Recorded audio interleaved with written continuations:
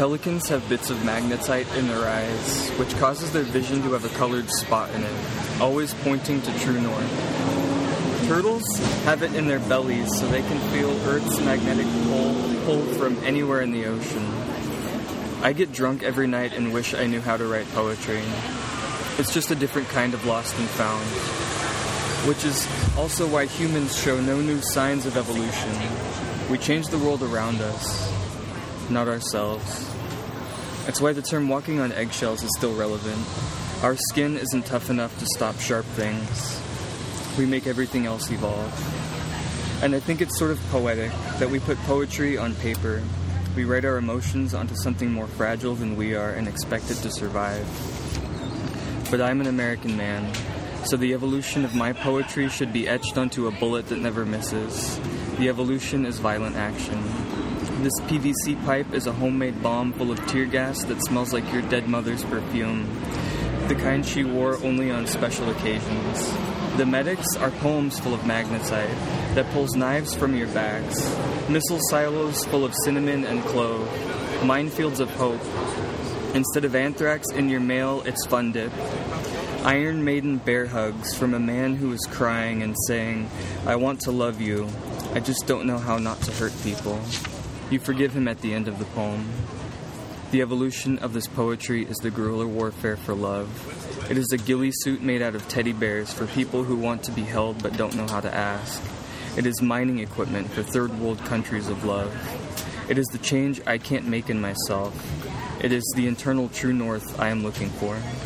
All right, everybody, that was Jon Tobias. This is Say Something Anything, a poetry and art and music podcast brought to you by Puna Press, which is an independent poetry and art press based in San Diego.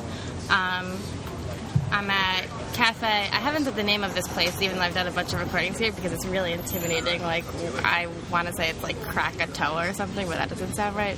But anyway, we're in Golden Hill. And before we get into the conversation-y questions, we like to ask all the guests, how do you drink your coffee? Just a little bit of cream. That's it. Nothing special. Nothing special. Yeah. Cool. We're drinking beer now, actually. Like. Yeah, in my experience, it's definitely beer. Definitely. So you gave me a little bit about your background beforehand, and I asked you when you first came into writing, and it was at a really young age. First grade is when you started reading and writing poems and inserting them into this book that you read over and over again, which coincided with this other thing that was going on with you at the time, which was that you had cancer. Also, another more tragic thing to be dealing with at such a young age. I am wondering what the connection is between the two. Was there a relationship between you starting to write poems at such a young age and going through this disease? I don't think there was. I think what it was is luck more than anything, in that when you have cancer, you have a lot of downtime. And so I was given this book, Dragons, by Eric Carle, I think his name was, and I would just, it was my favorite book. It had pictures, it had poems about mythological creatures. It was really cool, and I just read it over and over and over and over again, and I became infatuated with the idea. And so one thing I started doing was, kind of writing my own and drawing my own pictures and inserting them inside the book, and I was trying to convince people that I was a co-author, and people were kind enough to sort of go along with it. But I think, if that hadn't happened, I still might have gotten into poetry, but really it was just, I guess, the stars aligning and something beautiful coming out of something that might have otherwise been tragic. Right, yeah, and so that's what I was wondering, and not to sound insolent or anything, but if you hadn't been sick at the time, I wonder how into writing and literature you would be today. And I don't know. It's a scary notion. I have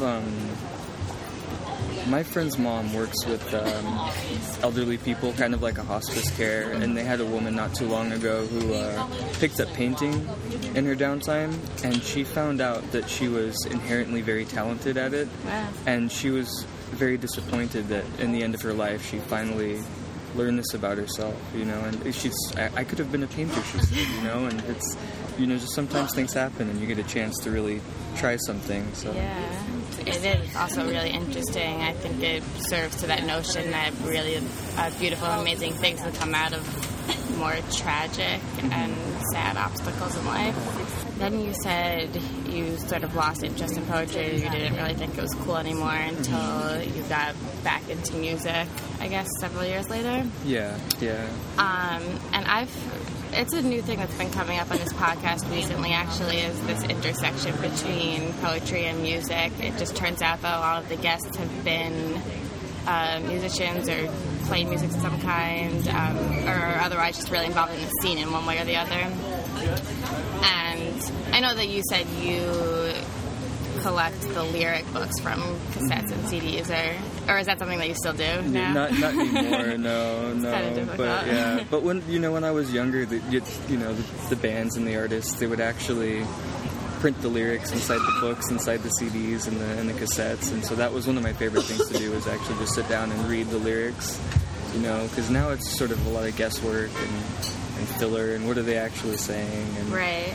Have you ever thought about, songwriting, or is there any particular type of music or a song that sort of feeds into your writing or inspires it in some way? Modest Mouse, whoever writes the lyrics for that band, I'm in love with. Now I have to go online and I'll scroll through different bands and then read the lyrics, and so there's certain bands who are more known for their lyrics than they are their music, and I think Modest Mouse is definitely one of those bands for sure. Yeah. So. You can tell when a band is invested in the words that they're saying, and I would agree with you on that. Exactly.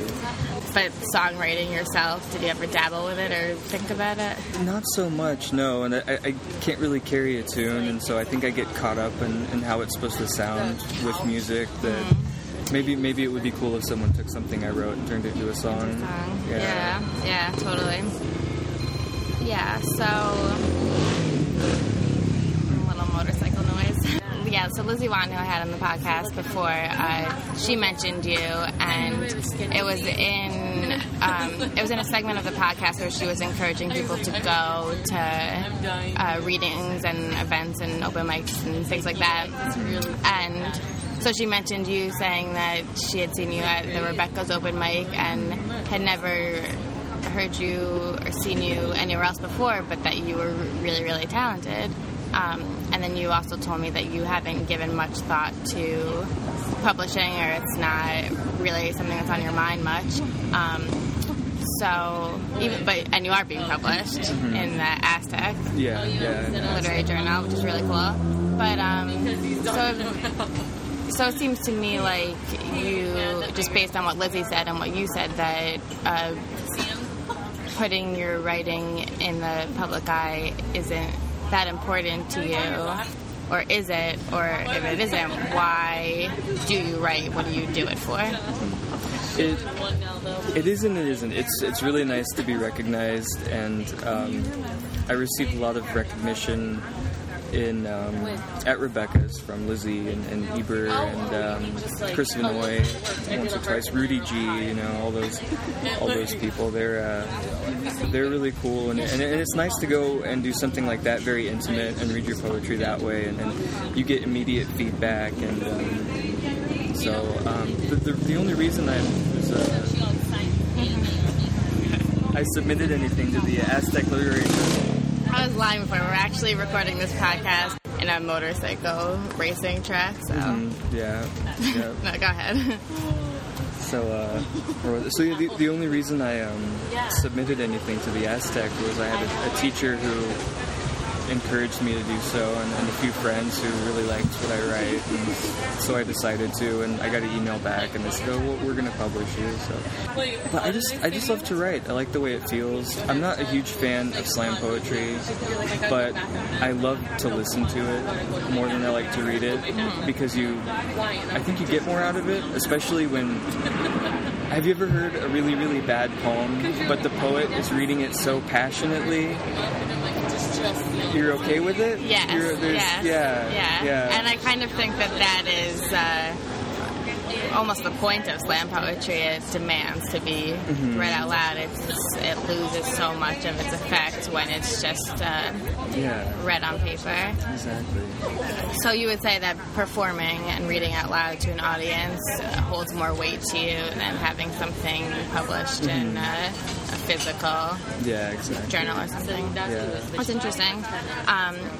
And so I checked out the poetry page that you sent me, Hello Poetry, where you publish or you just post a lot of your work. And what were my notes on that? Oh, yeah. So first of all, you have a lot of drunk text poems on there. And I saw number 73 as the most recent. Are those real drunk text poems? They are, actually. Yeah. Luckily enough, the website, it used to not be very mobile phone friendly, but as of lately it has been, and so it's just more like a copy and paste after. And I know Hemingway says,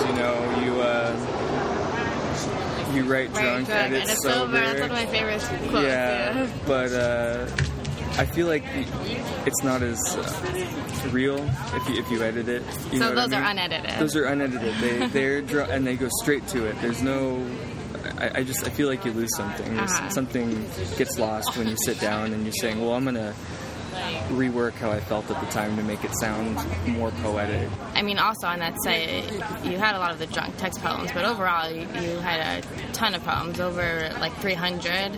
Is there anything that you have planned or any idea, like, is there something that you would want to do with all of these? It's just... I'd like to put them together into something. I had a good friend of mine, her name's Jessica Dunn, and she took a publishing class, I think at SDSU, and one day she comes up to me with a chapbook collection of my poems, and she's titled it, I'm Fine to Drive. And it was just a collection. It was a collection of her favorite poems, and she reformatted them and she edited them, and I was okay with everything. I wasn't gonna complain. And we got another friend of ours named Karen, who's a photographer, to do the cover of it, and we really went to town on putting it together. And I was selling them for a little while, and then I decided, I just want to give them away to whoever will take them. That reminds me of Roland Tiswala. He's actually a slam poet who we had on the podcast a while back, and when he first got into poetry, he just put out a call to all different writers and poets and musicians, and was like, if you have something they want to share, send it to me, we're going to make a book. And they did the same thing, printed it at Kinko's during their off work hours, bound it together. He's like, we bound it together with shoelace or whatever he said, and then just stuck it in, they put it in the shelves at Barnes and Nobles and just little bookstores all around, just to get it out there, which I think is a really cool thing about poetry, that people who care about it just want other people to see it and experience it, and it's not about recognition or making a profit. It's just, you think this thing is moving and beautiful, you want other people to experience it too. Yeah. Is there anything else that you want to mention or talk about? Any advice you want to give to somebody? Advice? I don't know. Well, okay, so, thinking about the beginning of our conversation, and me coming into this because I had cancer and I just tried something. I think it speaks volumes to just trying things, anything. Just try it. You don't know. You'll never know if you're good at something or not unless you try it. And if you're not good at it and you want to be good at it, then you've still got time for that. So I have one more question for Jon, because we talked about it earlier and I meant to ask him about it, and then we got caught up in conversation and totally slipped my mind. But Jon did this really cool project, which I'll just let you talk about. But it has to do with sending love letters to the wrong people, essentially. So now you go on and explain it. Yeah, that's sort of how it. I honestly don't even remember what started the idea. But what it was is I bought maybe 60 or 70 postcards. I bought a lot. And I just wrote short love poems on all of them. And they all started under the pretense, I don't know if you will get this, or I don't know if you still live there, or whatever. And so it's these love letters or love poems written from someone to someone else. So I'm pretending to be someone, writing a letter to someone that I've invented. And they're going to these random addresses, and these people are receiving these postcards, hopefully thinking that the person who lived there before them was supposed to be the original recipient. And the goal was to make the idea of love more tangible, and that you could hold something in the palm of your hand that isn't yours, but it's still some form of love, and you could almost steal it and keep it for yourself, or you could expand upon the story, or you could tell your friends about it, or you could save it, do whatever. And that was really fun, because I got to pretend to be different people. I got to pretend to be people from different eras, and I got to change the way I wrote. But the craziest part is I have no clue what happened. You know what I mean? Right. It's all hope. It's all just, I have to be comfortable with what I did, and hope that these people who received these, sort of changed their days in some way. It made their lives just a little bit better, knowing that, people still do things like write love letters to old flames. Because you never put any sort of return address or anything like that. No, yeah, I was really careful not to do that, because at the same time I was wondering how many marriages I might ruin. At least, if anything, I could start, working for divorce lawyers who, when divorce is on an all-time low, they can call me up and I can end some marriages. That's a very clever and poetic way to sneak your way into a good job. So right, kudos on that end of it. We don't need Hallmark. Yeah, no, that's just such a, like I was saying, it's a cool and unique project. I am so glad that I got to talk to you and meet you. The way that Lizzie made you out to see was like sort of this shadowy figure who just came to this open mic once in a while and read and was so good, and then nobody else knew. So I was like, I gotta meet this guy, and I'm really glad I did. That's awesome. Awesome. Yeah, Lizzie's she's really cool. I really like her voice, her tone when she reads. It's really unique. It's almost really soothing, Totally. You're just sort of like, okay, I'm just gonna sit back and have another beer, and I could just listen to this for a little bit longer. Yeah. Well, she's one of the ones who is really immersed in the songwriting scene, the acoustic music scene, back in the early 2000s, and I think you kind of pick a little bit of that up when she reads, because it almost is, I feel like, song-like in a way. Yeah. All right. Well, thanks again, Jon, so much. And now, if you have a second poem to close out the episode, you can take it away. Okay. Yeah. It's a 3-part poem. So they were inspired, actually, because this podcast allowed me to finally start writing again. It had been a while. Like, I wouldn't call it a dry spell. It was just more like me not being able to come up with anything. And so I sat down and I watched a bunch of BBC National Geographic videos about animals, which is where that first one came from, and so the second one is sort of another spin-off of that. And they're untitled. I wrote them very recently, but it was just...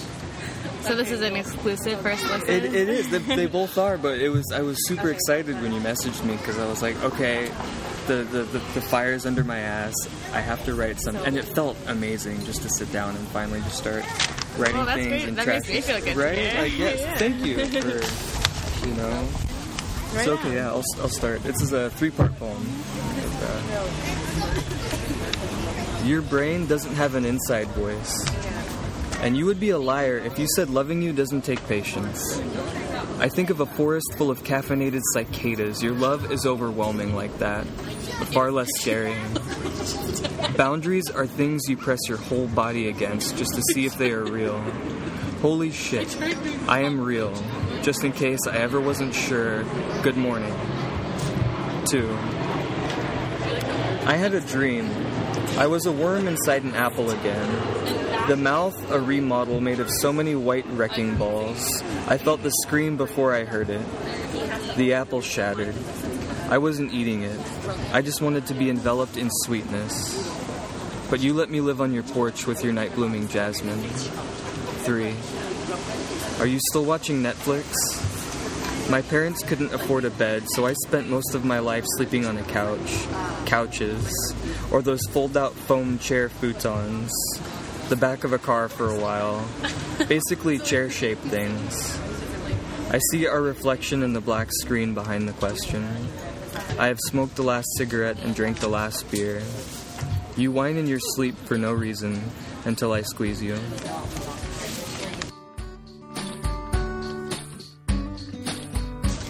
Right on, everybody. Once again, that was Jon Tobias. I am Kara Goldfarb, but this is Say Something Anything. If you are a poet or know a poet who you think should be on the show, hit me with an email at kara@punapress.com.